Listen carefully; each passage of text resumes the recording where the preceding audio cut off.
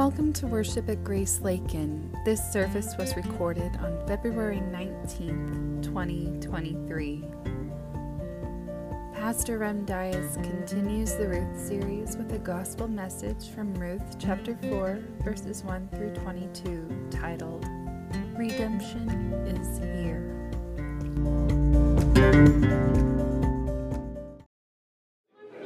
Welcome everybody.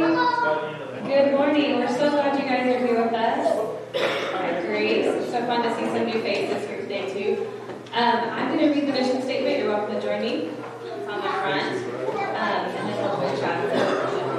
So, by grace we are rooted in the gospel, committed to growing together, and sent to love Lakin and the nations. Please rise and join Chad in the call to worship. Good morning, everyone. Today's call to worship is based on Psalm 30, verses 40. I'll read the middle portion that says, Leaders and going forward for this song. Sing praise to the Lord, O you his saints. Give thanks to his name. Sing praises, for his anger is forever, and his favor is for a lifetime. Weeping may tarry for a night, but joy comes in the morning. And we'll remain standing for this prayer.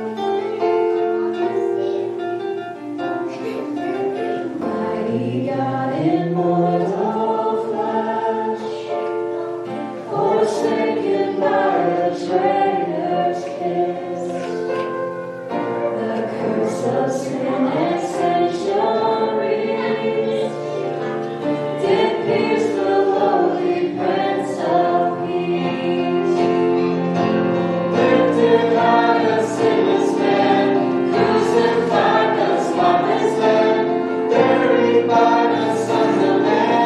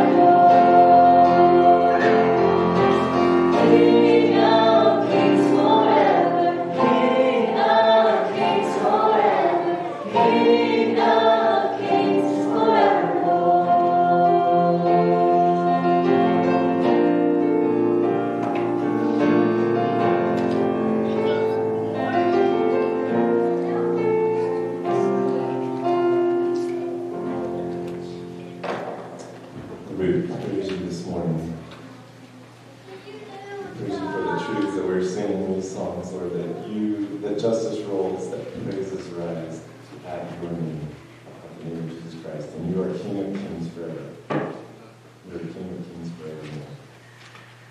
And Lord, I just pray that you would be with us as whatever we bring this morning to church and to worship you this morning.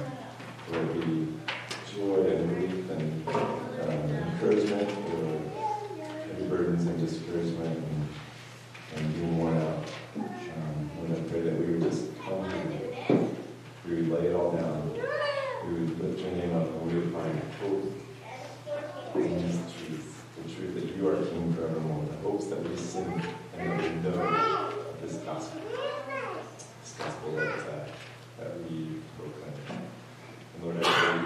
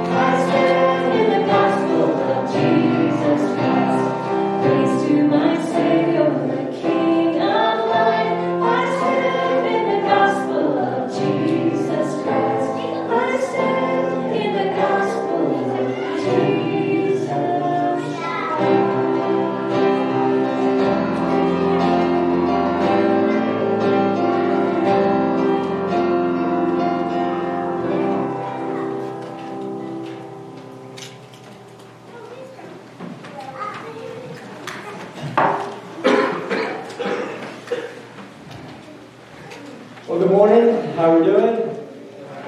Good. How are we doing? Okay. All right. We'll work on it. All right. Well, if you have your worship guide, your bulletin, you want to flip it open and look at the passage we have for our renewal. Again, what we do here in the renewal is we let Scripture expose us, and then we fall on that one gospel that we just sang about, on the gospel of Jesus Christ. So today we're going to jump around in Daniel chapter 9.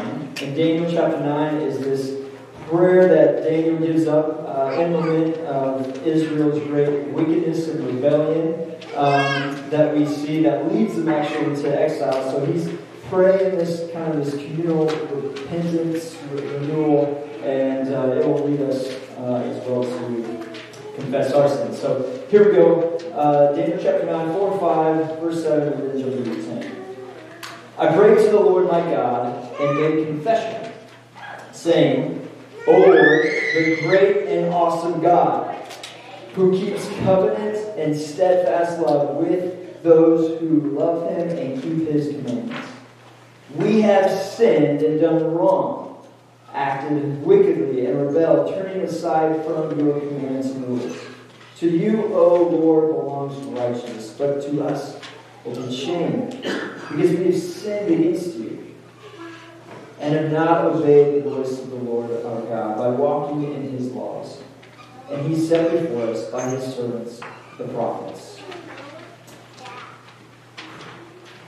You know, when we come to this time again, I think I love how Tim Keller says it.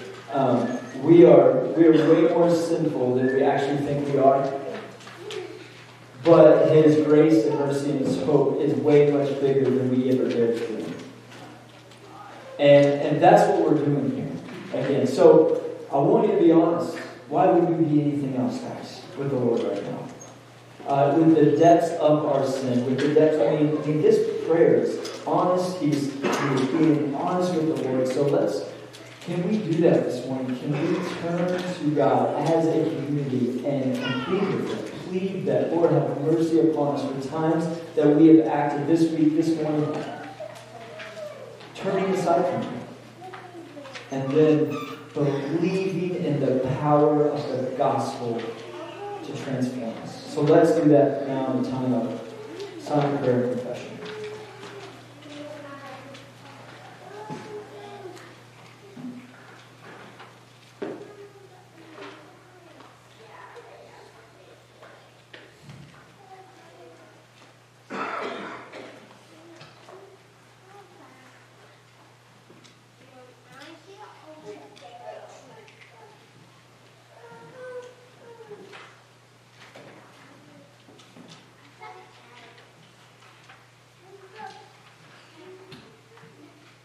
Oh, Father, thank you that this morning,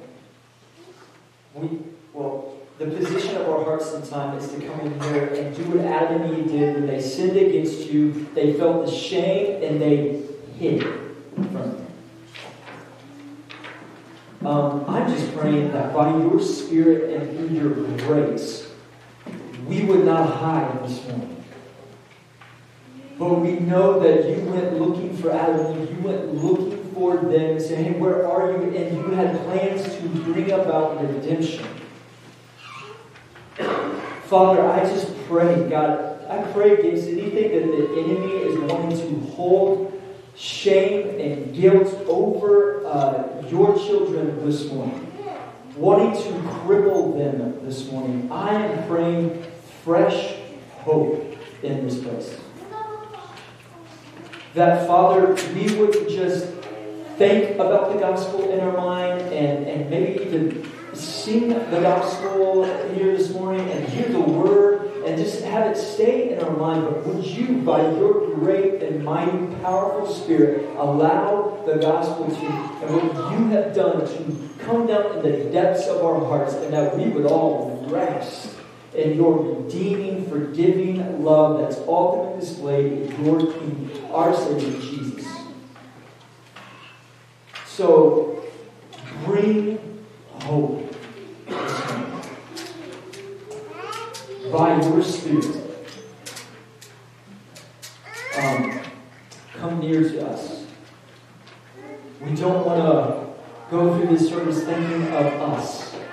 Help us to come to the end of ourselves this morning that we would bask in your glory. And then that Lakin and then the nations would know because of how we love you and how we love each other, and that we are sent out of this place with a desire, with a hope-filled desire to make your name known. Thank you for being here. Help us to realize that. In Jesus' name.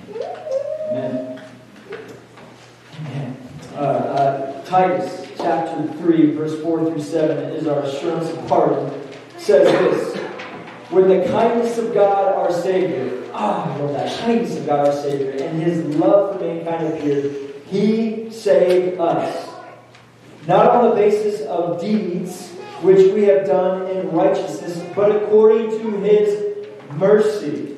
Let's sing that. His mercy is more. His mercy by the washing of regeneration and renewing by the Holy Spirit, whom He poured out upon us richly through Jesus Christ our Savior, so that being justified by His grace, we would be made heirs according to the hope of eternal life.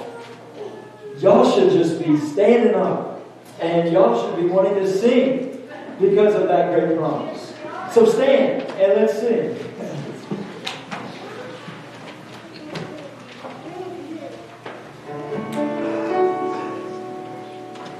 Praise the Lord. His mercy is stronger than darkness to every morn. Our sins, they are many. His mercy is more.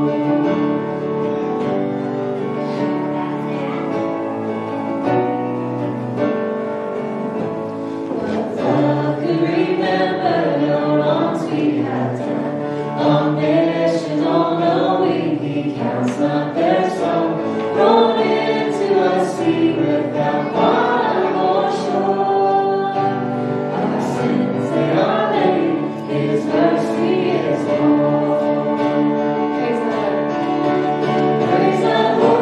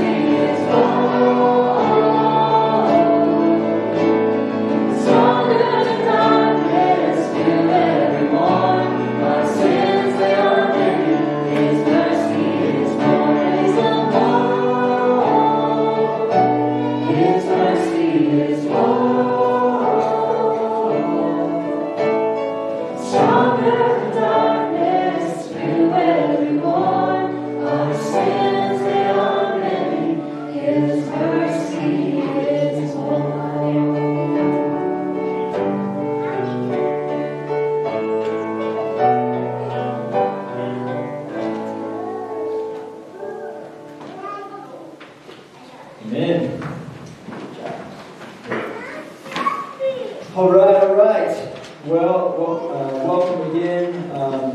So glad you all joined us on a longer city weekend here. Just want to go over our new city catechism question again this week. If you haven't been doing this, again, I encourage you to take one of those little books at the back. 52 questions that we're going through this year as a church family, just really ingraining some good doctrine into our families and church. And this week is question 6. How can we glorify God? How can we glorify God? And the answer, let's read together. We glorify God by enjoying Him, loving Him, trusting Him, and obeying His will, commands, and law. I love that, the first part of that, enjoying Him and loving Him. Love that. So again, this week, I encourage you as a family, memorize that. Take the book back there. It's got scripture that goes along with the catechism question, and devotions that go along with the catechism question. So just encourage you to do so. And if you have your Bible, then you're going to turn to Ruth. Ruth chapter 4 is where we'll be this morning. And guess what? We are landing the plane in Ruth today. We are going to finish up Ruth. So if you have not liked Ruth, that's good news for you. If you love Ruth, this is bad news for you. And because we're going to be done, I was going to extend one more sermon, but we're going to land it today. We have a lot of scripture to cover. So I'm going to do like a 10-second review of the book of Ruth, where we've been, and just track with me. Ruth and Naomi, okay? Chapter 1, what you need to know about chapter 1? They were ruined. They were wrecked. They went through a horrible situation. In chapter 1, they lost their husbands. They had to go back to Bethlehem and leave Moab. And it was, Naomi just basically changed it. If you want to summarize chapter 1, she says, they changed my name to bitter. All right? I'm bitter. I'm angry at God. There's a lot going on. Chapter 2, we get a little bit of hope. We introduced this guy named Boaz.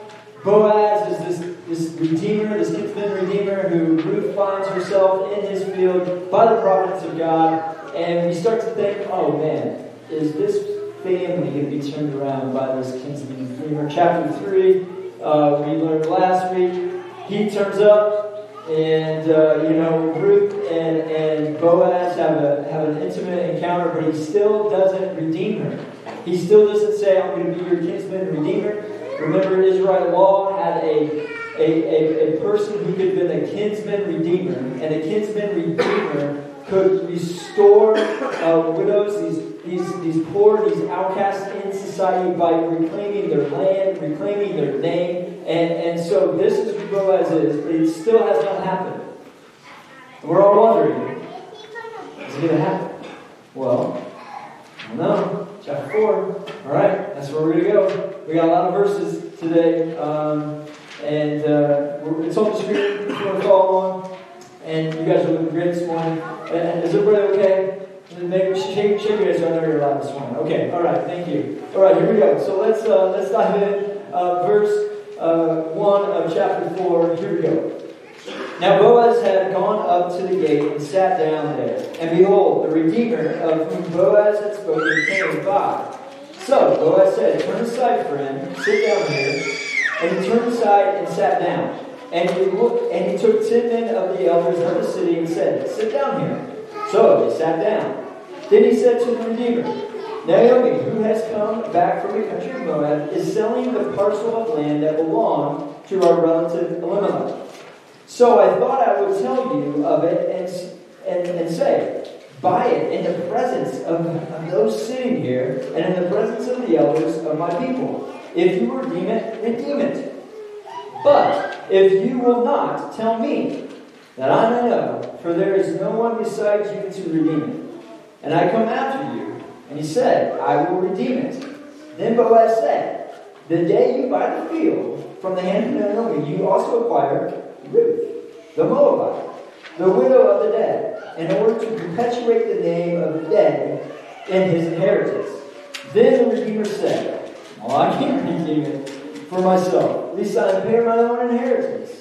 Take my right to the redemption yourself, for I cannot redeem it. Now, This was the custom in former times in Israel concerning redeeming and exchanging. To confirm a transaction, the one drew off his sandal and gave it to the other. And this was the manner of attesting in Israel. So when the Redeemer said to Boaz, "Buy it for yourself," he drew off his sandal, and Boaz said to the elders and all the people, "You are witnesses this day, that I have bought from the hand of Naomi all that belonged to Elimelech, and all that belonged to Chilion and Mahlon, and Ruth the Moabite, and Ruth the Moabite, the widow of Mahlon, I have bought to be my wife, to perpetuate the name of the dead in his inheritance, and that the name of the dead may not be cut off from among his brothers, and from among the gate of his native place. You are witnesses this day." Then all the people who were at the gate and the elders said, "We are witnesses. May the Lord make the woman who is coming into your house like Rachel and Leah, who together built up the house of Israel. May you act worthily in Ephrathah and be renowned in Bethlehem. And may your house be like the house of Perez, who Tamar bore to Judah, because of the offspring that the Lord will give you by this young woman." So Boaz took Ruth, and she became his wife. And he went into her, and the Lord gave her conception, and she bore a son. Then the women said to Naomi, Blessed be the Lord, who has not left you this day without a redeemer. And may his name be renowned in Israel. He shall give you a restorer of life, a nurturer of your old age. For your daughter-in-law who loves you, who is more to you than 7 sons, has given birth to him. Then Naomi took the child and laid him on her lap and became his nurse. And the woman of the neighborhood gave him a name, saying, "A son has been born to Naomi." They named him Obed. And he was the father of Jesse, the father of David. We get this awesome genealogy. Now, these are the generations of Perez. Perez fathered Hezron, Hezron fathered Ram fathered Amminadab, Amminadab fathered Nahshon fathered Salmon fathered Boaz fathered Obed fathered Jesse, and Jesse fathered David. You guys should be celebrating on that little section of Scripture. You should be jumping up and down about that. And if you don't know why, then hang in. I'll tell you why. Because you read genealogy. Who likes genealogies in the Bible? Like, what is with all the names and the list? Well, I hope to show you that this right here is the main point of the book. You might be thinking, what? Well, hang in. We'll get there. All right. I'm titling this message, Redemption is Here. Turn to your neighbor and nudge him a little bit this morning and say, redemption's here. Hello, wake up. Redemption is here. Okay. Be nice. Be nice. Someone's got to nudge you now. All right. Jesus, we are thankful that redemption is here. And that, Father, as I thought about this text and I have my sermon, and you know what you've laid upon my heart, and you speak this in my own life this morning, that necessarily, Father, there's stuff here that I don't know might be completely new and shocking to some people. But let the truth, help us not to just constantly want new information, but help us to apply the stuff we already know deep down into our hearts. And Spirit, do that. As we look at this passage, don't let me say anything that's not here. Strike things out of my notes that I don't need to say, but the things I need to say, help me to elevate clearly, and that, again, that Jesus would be here to restore hope. In Jesus' name. Amen. Well, recently I learned about these gigantic tapestries. I didn't know what a tapestry was. Does anybody know what a tapestry is? Okay, well, good. Maybe some. A tapestry, it's like some of these modern day tapestries I feel like I see in modern day moms' homes, like these little crochet things on their wall. But these tapestries, they were really famous hanging in castles, but now we find them in modern day museums.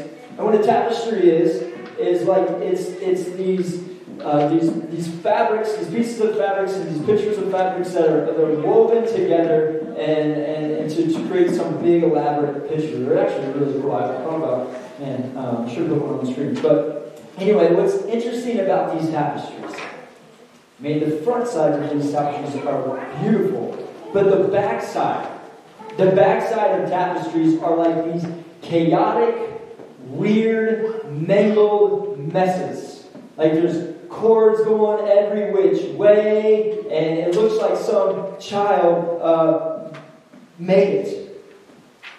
And Corrie ten Boom, who was an electrician who helped Jews escape Nazi persecution, amazing story, amazing woman of God. She wrote about tapestries, and in this amazing poem about tapestries and the glory of God, one of these lines from that poem says this. She says, "And I, in foolish pride, forget he sees the upper, the front side of the tapestry, and I see the underside of the tapestry." See, Ruth chapter 4 is we've been looking at this backside of the tapestry, like this woven mess. It seems like all these, and now the chapter 4 is like this flipping, this turning, where now we're seeing like, oh my goodness, this is what God's been doing.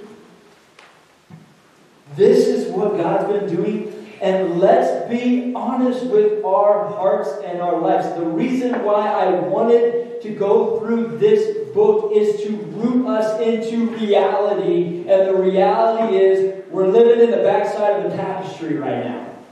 A lot of us. And we have all of these cords, and we're thinking, you might be in the season like this. I have no idea what in the world this cord is. It seems like it can't. My life seems like a mangled mess. I don't even know what is what. It's a season of, is anything making sense? And my hope and my prayer is that by the Spirit of God, by the Word of God, you see the redemption of Jesus Christ, that your life is never wasted in the Redeemer's hands. And not a single second of your life and season is wasted. I don't know if you're trying to, like, there's a front side of the tapestry coming in His hands. And so what do we do? The question I want to ask us today as we interpret this passage, what do we do when we don't necessarily know how the situation is going to work out? Again, we're in this mangled mess of life. What do we do? And plain and simple, here's what I hope to share with you tonight. We rejoice in knowing God can redeem all things. God can redeem all things. So what I want to show you here is, by the way, the word redemption is repeated 23 times in the book of Ruth, and most of those come in chapter 4. So this theme of redemption, meaning God buying back what has been lost, and to redeem us, and to restore us, is the main theme here. And so, when life is tangled, we need to rejoice in the redemption that is offered to us. So that's what I want to show you, 3 areas of how we can rejoice in redemption. And as we look at what redemption looks like in the hands of Jesus, I hope it serves your affection. So, here we go. First, if you're taking notes, it's in your worship guide there. First way, we must rejoice. We must rejoice in the price. Everybody say price. Say it again. Say price. There you go. Okay. The price of redemption. The price of redemption. Verse 1, here we go. Now, Boaz goes up to the gate. Everybody know what a gate is? It's weird. I mean, there's a lot of weird language here. Like, what is it? A gate is like, think of it, it's where legal transactions were happening in this time. Think of it's a modern day, like, courthouse. Okay? Modern day courthouse. There's the gate. And behold, the Redeemer, thank you. How did you know that I needed that? Man. Very good. Jesus is alive. Thank you. I was struggling. Hold on, give me a second. Make sure you have it. And behold, the Redeemer, of whom Boaz had spoken, came by. Boaz says to him, turn aside, friend, and sit down. So he sees this redeemer. There is a redeemer that is ahead in the line of redeeming Ruth and Naomi before Boaz. Okay, so he's at the gate. This other guy comes in. He sees him. He says, turn aside, my friend. And they have a little conversation. Now, what's really interesting here is that in the book of Ruth, we've been seeing that names matter. There's meaning behind names. And what's really fun, I love this, is that this guy is given no name. Literally, you can translate the Hebrew here. Here's a little Hebrew for you. Is Mr. So-and-so. It's like, who's this guy? And this, by the way, this passage helps me as a pastor who's really bad at knowing names. And if I ever get really excited, like, hey, man, hey, bro, you know, I don't know your name. And I'm so sorry. It's just, this is what it is. So he doesn't know, he doesn't really get a name, and we're going to understand why he's not named. It's actually important why this guy doesn't get a name. Verse 2, Boaz, he gets the elders of the city together, so he wants to get the witnesses. He doesn't want just this transaction just to be him and the Redeemer. He gets the elders of the city, these are the leaders of the city, together. And verse 3, he starts his pitch or his sell to Naomi. That's what he says. Naomi, who has come back from the country of Moab, is selling the parcel of land that belonged to Elimelech. Okay? Her husband. She's selling. She has land in her name. It's not enough to live on. And it's the only thing she has. And he says to her, if redeem it, redeem it. You should redeem this. You should redeem it. If not, there is someone in line to redeem it. He's basically saying, I will redeem it if you won't. Okay? And again, here's the thing. A kinsman redeemer, by him agreeing to, if he agrees to redeem it, he will get this land that belongs to Naomi. And this would have been not a bad deal. Because Naomi's old. At this point, it's just Naomi in the picture. Naomi's old, so this Redeemer doesn't necessarily have to marry her and have offspring with her. And if she had offspring with this Redeemer, then the land would have been transitioned to the offspring. And this guy who would have redeemed it would have not given land. So he's thinking, oh, no big deal, I'm going to marry her, I'm going to get some land, it's not that much money. So what does he do? He says, I'll redeem it. I'll redeem it. And all of us are thinking, Boaz, you're a tricky dude. Because what did he leave out? Oh, well, here he goes. He says, verse 5, when you get the field, so he says, I'll do it. And he said, oh, wait a minute. There's like, it's a beautiful house, but there's something in the attic. That's bad. No, Bruce not some random person in the attic. But you get wrong here. So, he says, verse 5, there's something more to this deal. When you get in the field, you will require Ruth, the Moabite, the widow of the dead, to keep her name alive. You'll redeem her as well. What does the guy do? This guy is, again, he gets a no name for a reason. Because in verse 6, then he goes, well, I guess I can't redeem it. Are you serious? He said, then he changed his mind. I'm not going to redeem it. And he says, you take the right of my redemption because I cannot do it. So, Mr. So-and-so, he sees at first the land with Naomi and thinks, oh, this is good. I'm going to get some land. It's pretty cheap. And it's going to be good for me. But then when he adds, now you get Ruth, he sees the cost that would have entailed. Oh my goodness, now I have to have Ruth and I have to redeem her. We're going to have offspring. And then this offspring is going to take this land. And then he's saying, well, it's not a really good deal. And he walks away from the deal. Now you might be thinking, how in the world does that apply to me? Like, that's great, but how does that apply to me? And here's what I want you to see. We will never do good gospel ministry. You and I will never do good gospel ministry if we're always thinking, and if the church is not going to get real good at growing if we're always thinking about ministry in the context of what's in it for me. What am I gleaning from the deal? When you sign up to follow Jesus, guess what? It's all about you coming to the end of yourself. And you sign up to, okay, ministry is going to cost you at times. If we're going to experience gospel change in Lakin, it's going to cost you time, energy, money, maybe reputation, but it doesn't matter compared to the glory of what you're gaining. We're getting Christ. We're getting His glory. And so let's glean from Mr. So-and-so here and say, oh my goodness, okay. It's going to cost. But the beautiful reality is the price is high. It's a high price of this redemption. The transaction it's a high price. But Boaz says, I will do it. I will do it. I will pay the price. And I want you to say the same thing. You've got to see this in our redemption in Jesus. See, we cannot redeem ourselves. We cannot. You can't go by. Oh my goodness, man, my brain. Lloyd, totally redeem myself. You can't redeem yourself. You can't go by Boaz and redeem yourself. You can't redeem yourself. You can't do it. But listen to what Paul says. Listen to this.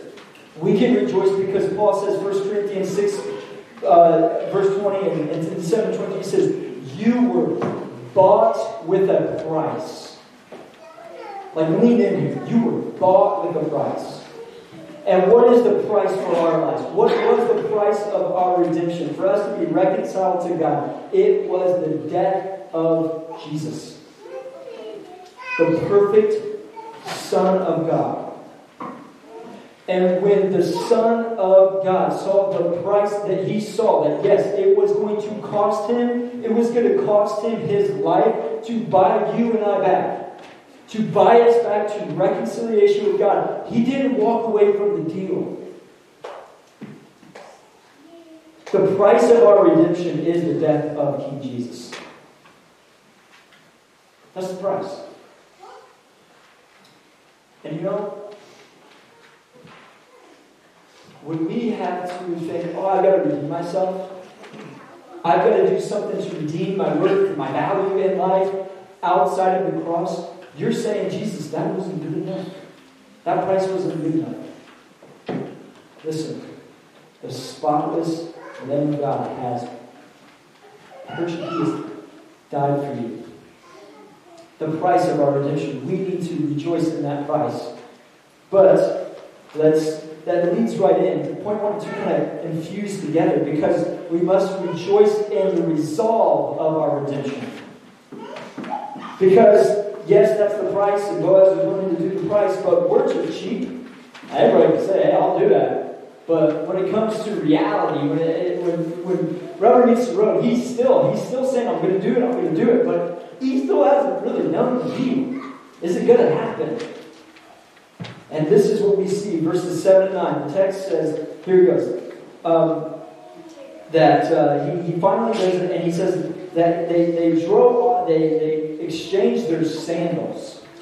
Okay? Now, this is not a prescriptive hermeneutic in Scripture. That doesn't mean, hey, we make a deal, by the way, now you need to take your sandals off. All right? And exchange them to everybody. No, that's not. What this would have been like a modern day, this is like, hey, let's shake on it. Let's sign on the dotted line here. Okay? So he says, I'm going to do it. And so they're exchanging the sandals. So this is like, hey, the deal is being done. Your witnesses today, Ruth the Moabite, he has put her under, Boaz has put her under his care now. This is deep protection and care in the witnesses of others. And this is what's really fun. Because verses 11 and 12, so the interaction happens, the exchange of sandals, it's all good. But then you get this prayer. If you look at verses 11 and 12, you get this prayer. The people are on there watching, and there's this prayer done by the people. And this is what the prayer says. may the Lord make the woman who is coming into your house like Rachel and Leah, who together built up the house of Israel. This seems obscure. But what you need to know, just track with me for a second. Rachel and Leah are the ones who bore the 12 tribes of Israel, who God makes his amazing covenant with. And then, verse 12, it says, may you be like the house of Perez, who Tamar bore to Judah. Now, we don't have time to go into all of this, but this is a reference to Genesis 38. And what do we know about Tamar? If anybody knows Genesis 38, it's maybe it's not really even PG. It's like a PG-13, maybe R type of chapter of Scripture. Okay, so if you want to, read some dicey stuff, go ahead and read Genesis 38, because basically what it says is Tamar is a widow as well. She's widowed as well, but she has offspring through the line of Judah. Just track with me for a second. Through the line of Judah, through an immoral way. So the women, all they're praying, do all this boil it up make sense? Rachel, Tamar, what does all this mean? They're praying that you would have the Lord's blessing, and that from the line of Judah, we know will come King Jesus. So they're saying, may you have blessing. They are praying that the Lord would bless their marriage and they would have offspring. Just like these examples of the Old Testament. And I thought about this, and I thought about, wow, these people are looking on and they're praying. They're praying for them. And this sounds elementary, but you have got to see this. Or ask this question to yourself. Who are you praying for? Like, who are we praying for? Or really praying and believing that praying for one another actually matters. Again, I was in my devotion this morning, and Jesus' ministry is booming, and he withdraws to desolate places to pray. So convicting to me. And I'm reading this book right now called A Praying Church. A Praying Church. And it is so powerful. And one of the quotes that I got from it was this. He says, what I pray over lasts. And what I don't pray over doesn't last. But there's more, he says. A Jesus community is characterized by wonder. And the conduit to that wonder is prayer. He says, I've seen what happens when the Spirit of Jesus inhabits a community. Everything starts to change. And the conduit to that is prayer. Praying. Lord Jesus, help us see the wonder and the glory of who you are. They are praying for these sisters. And my question for you and I, how are we doing for praying for one another? Praying and believing that this is the conduit of God's grace and mercy to us to experience the reality of Him. Prayer is not a thing we just tack on to our Christian life. It's like breathing. It's just like we're just constantly coming to Him. And again, I want you to notice, Boaz in this section doesn't just say he would do it, but he has the resolve. He is willing. I believe that the author, by giving us, again, sometimes it's obscure, like why is all this detail about sandals and Rachel and Leah and all this detail about this interaction and all these witnesses, and what is the big deal with all of this going on? Is I think the author is wanting to highlight just the resolve, just the passion, the energy that Boaz had to actually do what he said he would do, and willingly, longing to redeem them. And see, when it comes to our redemption, we have to see that Jesus has the right to redeem us. He's the only one perfect. He saw the price, right? The price of his life that he willingly laid down. But then we also have to see that as Scripture talks about, for the joy that was set before him, he endured the cross. He actually had the resolve. He actually had the desire and the delight to redeem us.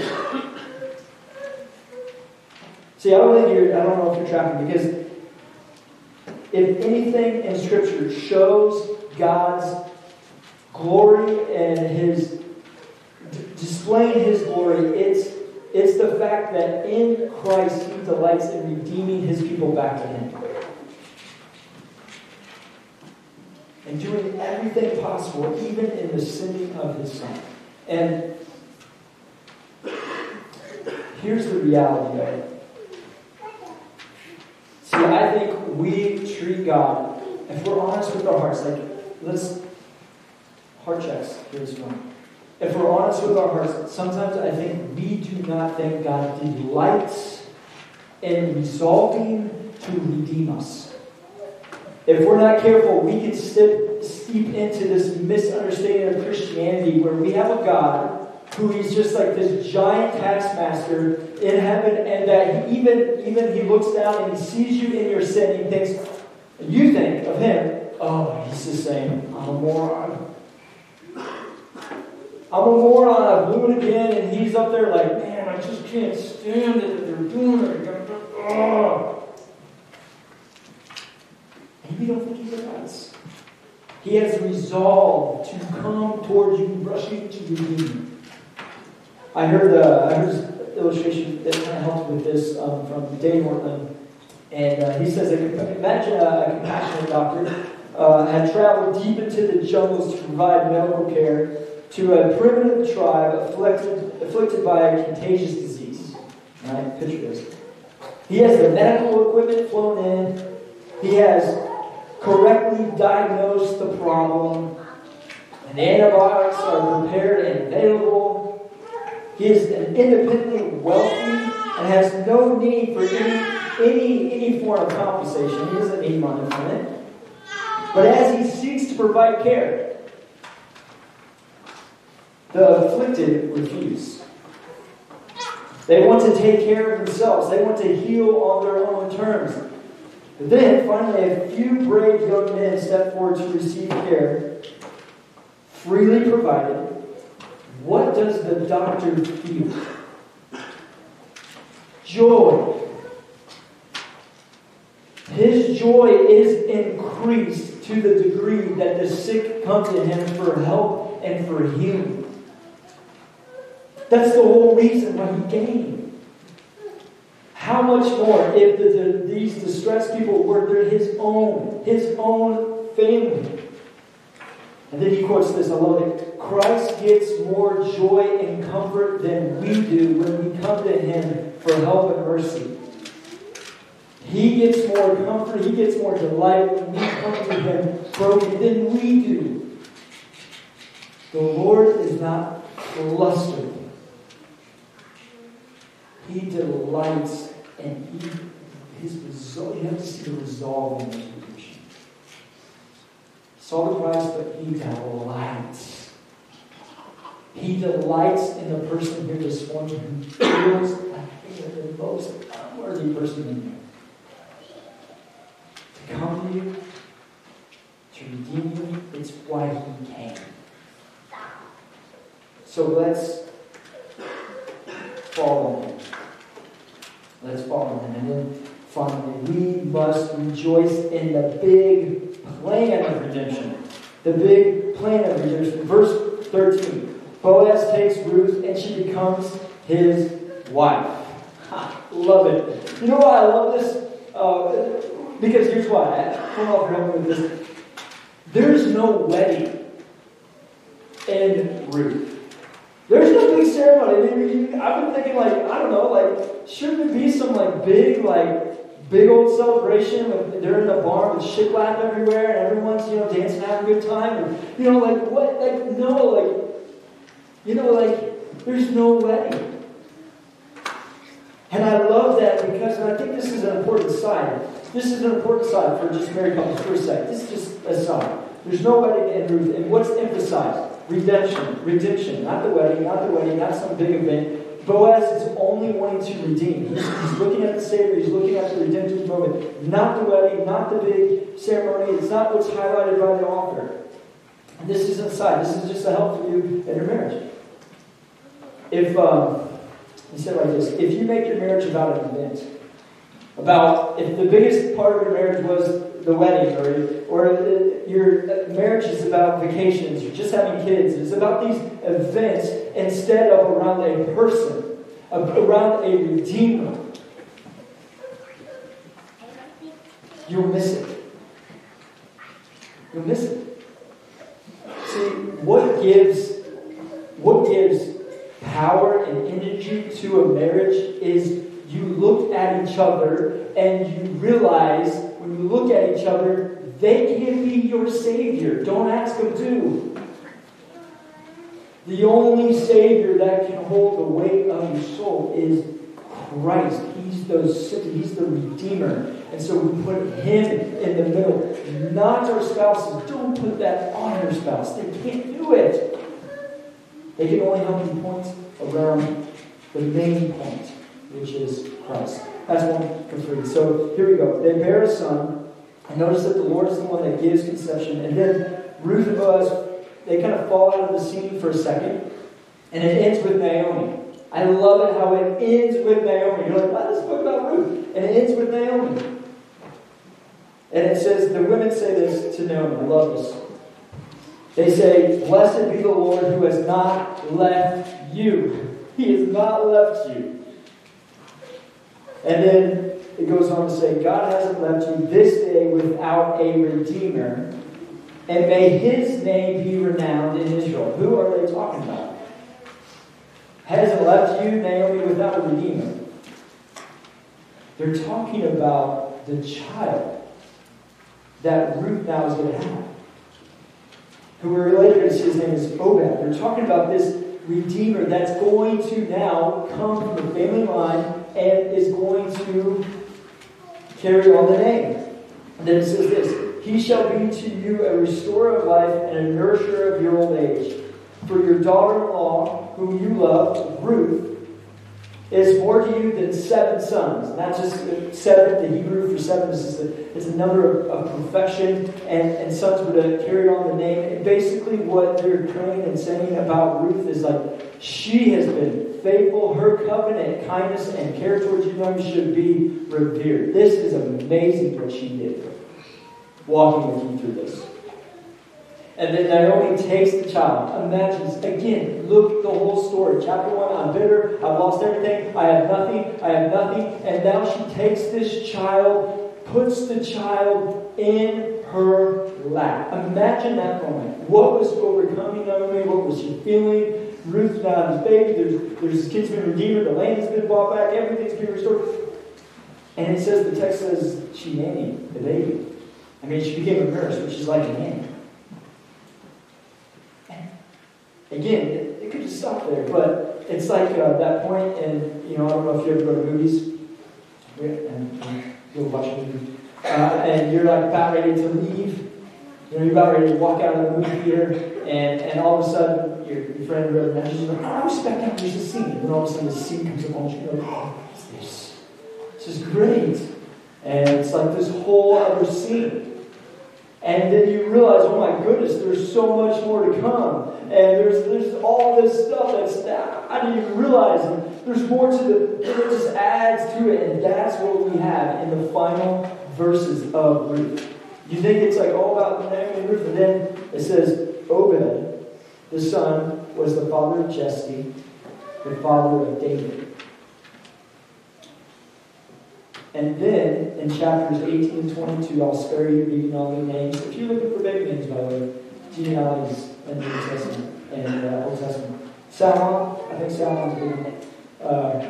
Hezron, I don't know. But that genealogy is there to highlight the fact that from Ruth and Boaz will come the father of David.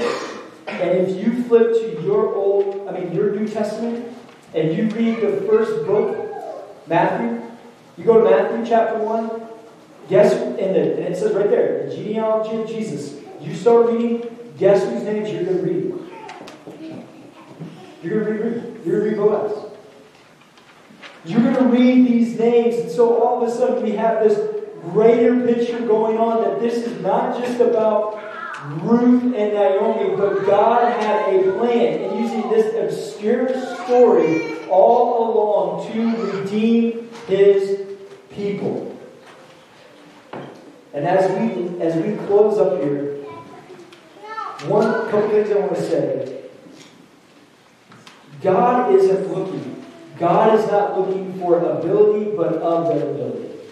How we can apply this? He's not looking for ability, but of their ability. Because really, you look at Ruth, what does she have to offer?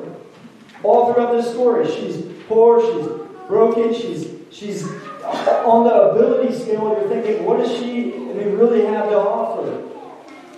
But she's available. She's just there. And the Lord is using her and her kindness all along to bring about something so much greater and grander. Talking about tapestries for a moment, you might be thinking, oh my goodness, when I start preaching and He starts affecting my heart, and I lovingly, kindly share, and I do kind acts to others and in obedience to wanting to show Jesus, guess what? You might not always be able to see your loving kindness, your actions. You might not be able to see the front side of that tapestry until eternity. And all the while, we have to see the implication. Wow. God was using an ordinary, mobile woman and just being kind and loving. The world about being in the genealogy of Jesus. Guys, He wants available people. The King wants just available people. He doesn't mean all their ability. Hands like this. And then I want to plead with you as we end this book. Think about it. We read 4 chapters, but this roughly would have been like 20 years. 20 years for this to finally come about. And on the surface, it seemed like a complete, ruined, mangled mess of a situation. And what we see is the tapestry is being turned. And the tapestry is being turned for us this morning too. And I love it how now, because of this King coming from this line, listen, Jesus is saying, as these women said to Naomi, Jesus is saying to us, I have not left you this day without a need.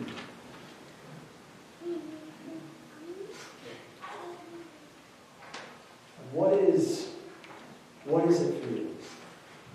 As we end this series, what is it that you need to just say, this is the tangled mess, this is it? And you need to lean in, and you need to see the reality of Jesus' price that He paid for you on the cross, His resolve to redeem that in you, and then you have to see that the Lord, trusting Him in that He is working in those messes, and you might not be able to see the turnaround of that tapestry. You might see it maybe this coming year. You might not see it until eternity.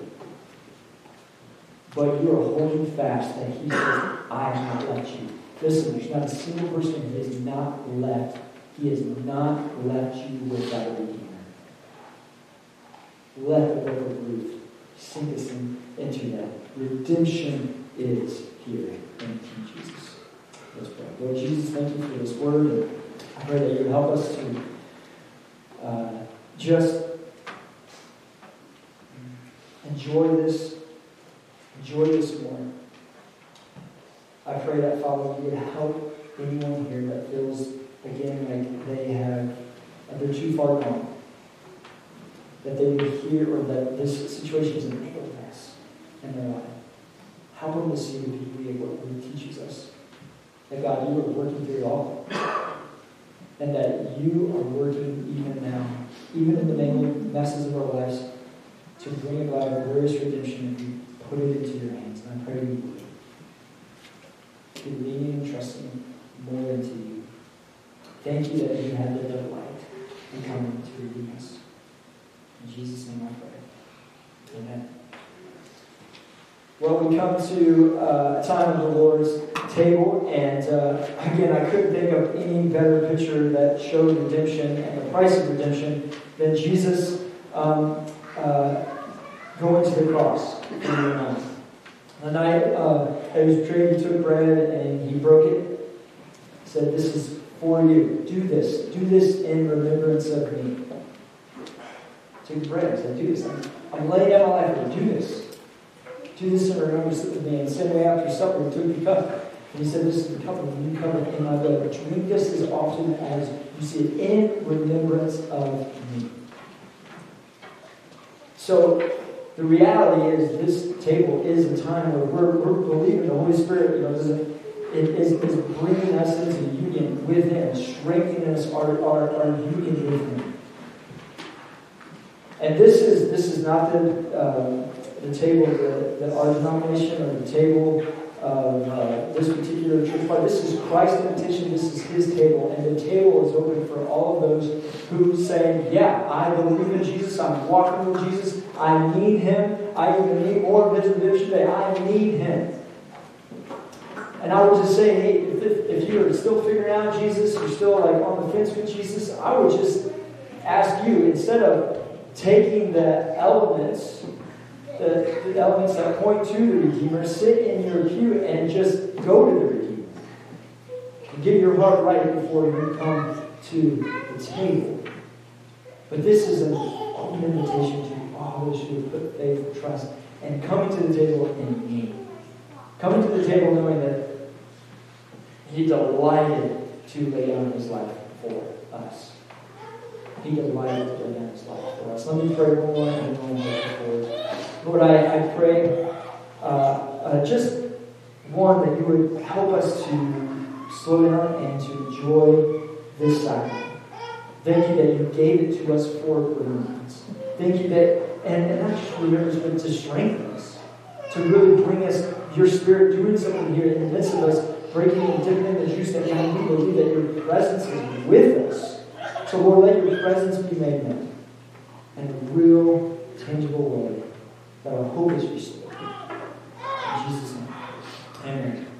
We also have gluten-free options up here for those who need it. But again, when your heart is ready, I invite you forward, and you're just going to tear a piece of the bread, dip it into the juice, and then return to your seat. So whenever your heart's ready, I invite you forward.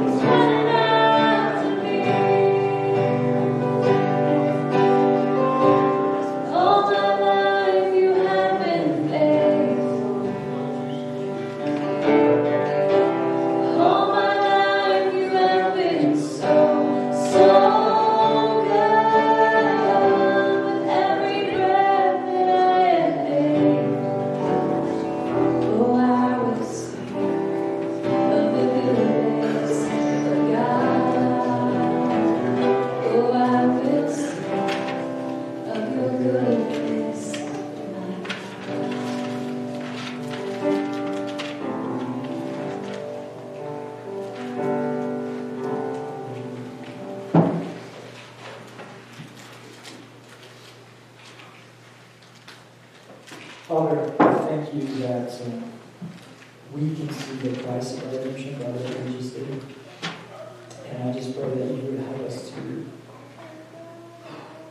not go to any other price, like it was the only price.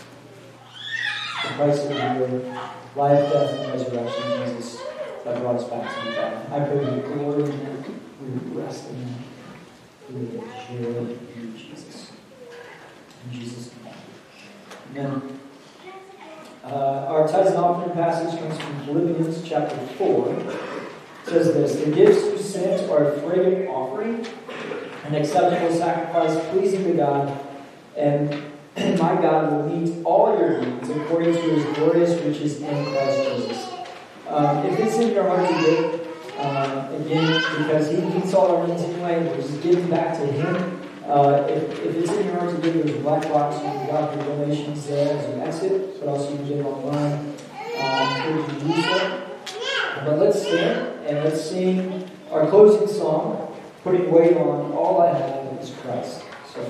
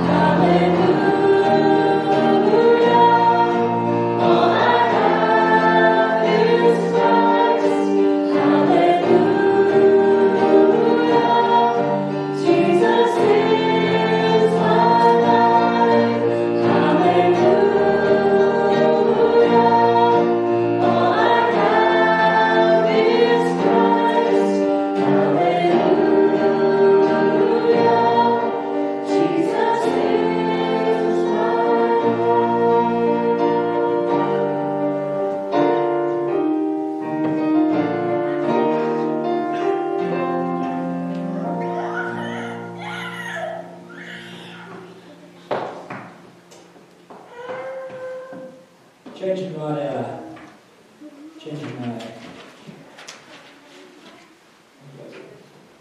Nope, let me do that.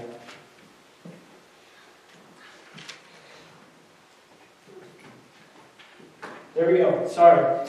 Oh, Father, use my ransomed life in any way you choose, and let your song forever be my only boast is you. Use my ransomed life. I don't think I can sing. I mean, that's a great way to end the book of Ruth. And Lord, I pray that over this congregation. Let them go out this day knowing that you can use their ransomed life and that their only boast would be in you, Jesus. Go in peace.